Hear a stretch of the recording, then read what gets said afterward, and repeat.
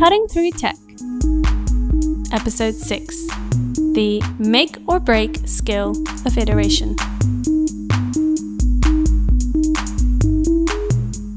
Welcome to Cutting Through Tech, the podcast all about technical strategy for women leaders today.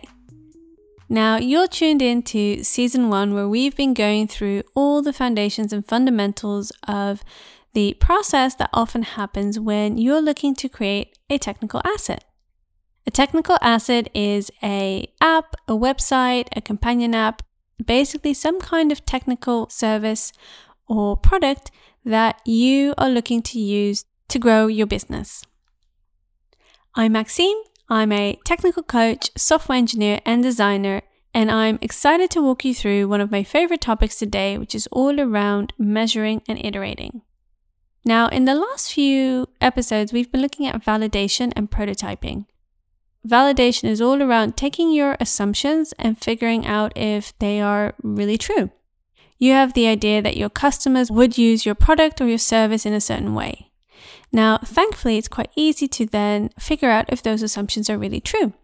So you can do customer research, and eventually you would move on to a more detailed stage of this process, namely prototyping. But today we're looking at the habit in general of measuring and iterating, which is, in my opinion, what makes or breaks any tech project. So what even is the skill of measuring and iterating? Now, when a product is already built and out in the open, it's often referred to as build, measure, learn.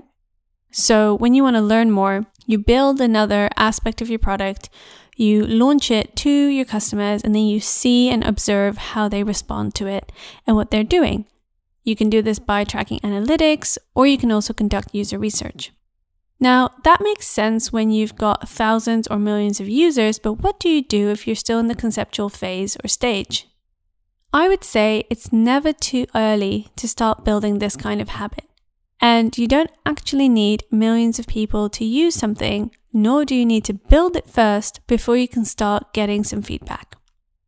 We've discussed a few ways on how to actually get this kind of feedback in the last 2 episodes, but the thing I want to focus on now is how you can really backtrack all the way from your vision, that might even be a 5 or 10 year vision, through to what you're trying to build, down to the amount of tests that you are currently conducting or should be conducting. Really, it's about how this skill of iteration fits with good business strategy. I recently got asked a question by a CEO who's currently in the process of raising her next round of millions from investors, specifically around the value of validation and how to show this to her investors. Now, this concern makes sense because she believes that the investors are looking for a big change in numbers. So either her user base should have grown significantly, or she would have sold substantially more product. But let me tell you this. If you can work backwards and show exactly where you want to go in terms of your vision and your mission for your company, we believe we can get there by creating these unique propositions, which are technical in nature. Now, in order to create those, we would need to have these artifacts in place. Now, these artifacts rely on these series of assumptions, which we are currently validating with this particular set of tests. That is effectively an investor's dream. Bar from actually having, suddenly exploded into hypergrowth and show some kind of hockey stick figure on your board deck. But, in order to get there, you really need to follow this kind of process. Thinking back to the questions that we discussed in a few episodes ago around your vision and your mission, where are you looking to be 5 or 10 years from now? What role does the technical asset that you're looking to create play in that future vision? What kind of growth will it unlock for your business? Now, that could be creating an entire new revenue stream, for example, or it could be blowing the competition out of the water because none of the other offerings in your field do anything digital. Either way, you want to clearly link back from your main goal, mission, and vision to the asset that you're trying to create right now, all the way back down to the work that you're doing right now in terms of validating your assumptions and doing customer research. For example, Let's have a look at another company and their mission and how you could potentially see that kind of link all the way through.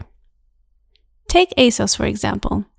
They say that their mission is to become the world's #1 destination for fashion-loving 20-somethings. Now, I don't work for ASOS. I have no idea what they're planning or what they're looking to do. I've taken this mission off their website and I'm just riffing on this. But arguably, there's a bunch of different things that one could decide to work on based on a mission like that. For example, we all know that in the retail industry, the return rate of clothing is a really big problem, right? With free shipping and free returns, because you cannot try the clothes on, in the store, so you have to send them to your home and then you end up not liking most of them and sending them back. It's one of the biggest losses for online retail stores.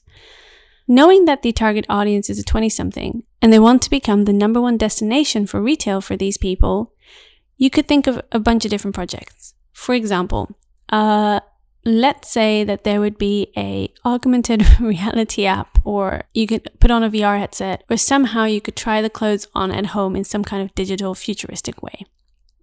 Now, that's quite a big project, right? That might take several years to develop, but it would fit under the bracket of that mission and that goal of the company in its entirety. The assumption there is that because you're trying to serve a 20-year-old something, they would be tech savvy enough to be interested in this and to try clothes on in that kind of way. But imagine if they wouldn't be. Then you're kind of putting all this effort into developing this without necessarily knowing that. So you might then backtrack all the way down to experiments that you'd be running in terms of, does my target audience know how to use AR and VR? Is that of interest to them? How important is fit and form to them? They still, for example, wouldn't be able to touch the material in this particular idea. Is that a deal breaker? Would the return rate still stay the same even if they had this at-home testing or trying experience? Those are all very important questions to answer.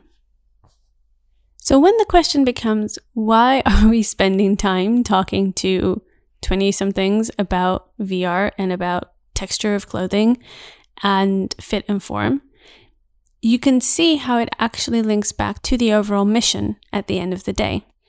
And I'm pretty sure the same holds true for you. You can create that same link that goes all the way down from the work that you're doing right now, also in other areas of your business, back to what you're trying to accomplish in the grand scheme of things.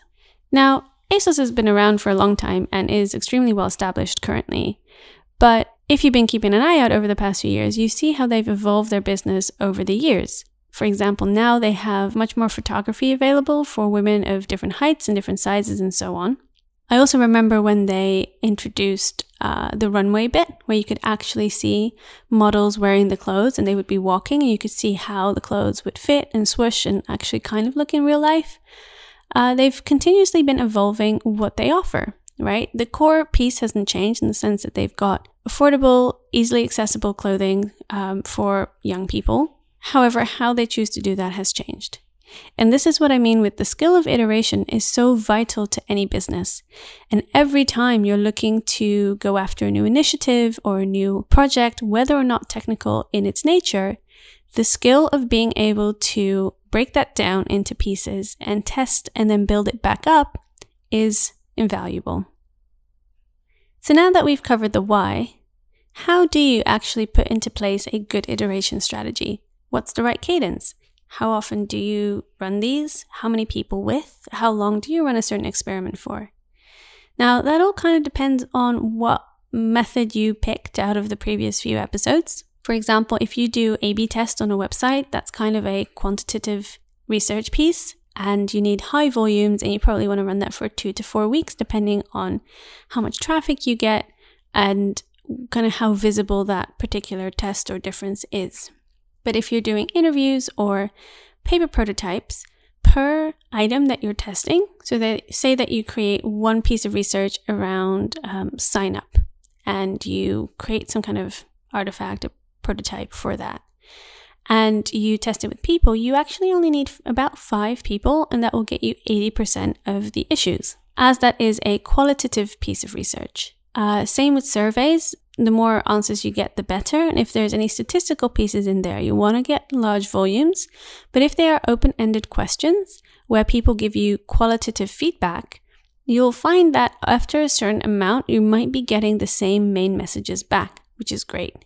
So even there, the numbers don't have to be that huge. Ideally, after a piece of research, you will digest that and analyze that. And ultimately, with whatever comes out of it, you want to probably go through another round of improvements. Depending on how long it takes for you to create your next version, you might then want to go out and do that again.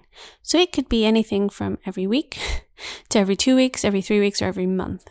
I think 2 to 3 weeks is the right kind of spot, depending on how quickly you can improve on what you've gotten back. But that really depends on you and your team. Now, another important piece about research that actually doesn't get talked about enough is the fact that sometimes you don't learn anything new, and that's a good thing. We almost think that, this kind of all validated what we already thought, so the research piece was a bit useless.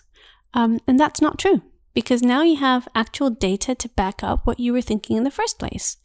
And it's through this as well that you end up cultivating your instincts to an extent, and you can end up getting things right sooner with fewer rounds of iteration. But the most important thing is that you still want to check that. So even when you go through the effort of speaking to customers, speaking to clients, or putting out a survey, calling people up, or running tests, when you don't learn anything new, but you do learn effectively that what you had initially put forward is on the right track, that's fantastic. So there we go. Iteration and measuring your results and outcomes and frequently going through this process with your customers and users is vital to any good business strategy.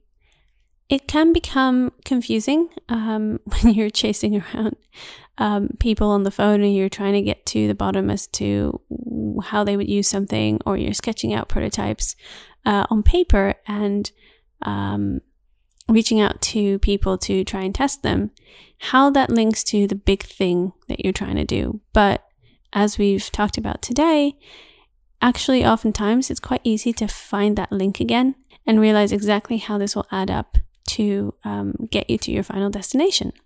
We also talked about how often this should be done and how often you could be doing research and with how many people. And like I said, it kind of depends on what feels right for you and your team and how you can respond to the feedback and iterate based on that. But either way, it's worth putting it it's worth thinking about on a monthly basis. Every month, asking yourself, what are we doing this month? What initiatives are we running to learn more and to get closer to our end goal? Lastly, when you don't learn anything new or surprising in research, that's a good thing. It means you're on the right track. So if you're wondering how to interpret results or feedback, or how this can then further inform your strategy, feel free to reach out to me via the website. As I have said before, for our podcast listeners, I do have strategy sessions available. If you just want to have a chat, reach out. You can find me on maxime@cuttingthroughtech.com or my website, menenia.com. Next episode, we're going to be talking about teams. So now that you have broken down exactly what you're trying to accomplish and you have a much clearer picture of where you're trying to go, it becomes time to actually get to the point that you might be hiring that engineer or contracting it out to an agency and so forth. So if you want to learn more about how to do that and what kind of people you need on your team to make your next project come to life, tune into that episode and see you next time.